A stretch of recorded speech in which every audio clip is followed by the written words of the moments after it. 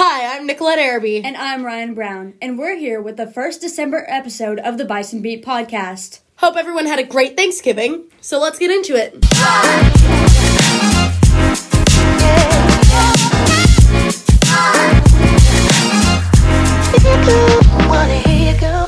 UIL teams are working on repeating last year's district championship. They will attend an invitational tournament next weekend in Ennis.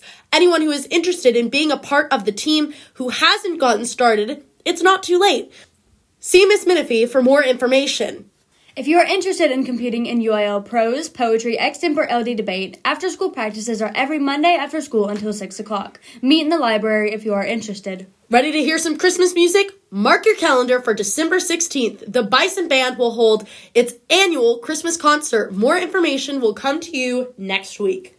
Student Council is building tree bags for the Fairfield Nursing Home residents and can use your help. If you would like to donate, we're collecting warm beanies, mittens, and scarves to include. Please drop off any donations to the library by Monday, December 12th.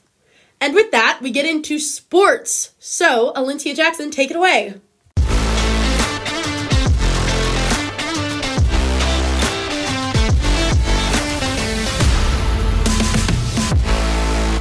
Both the Bison and the Lady Bison basketball teams are playing in tournaments this weekend. The Bison are at Madisonville and the ladies are at Blooming Grove. Both teams had games earlier this week on Tuesday. Next week, both teams will have Tuesday night games again, while the guys take on Marlin's Mill at home, the ladies starting district play at Elkhart, and then heading to Leon for a tourney the next weekend. And now, on to entertainment and current events.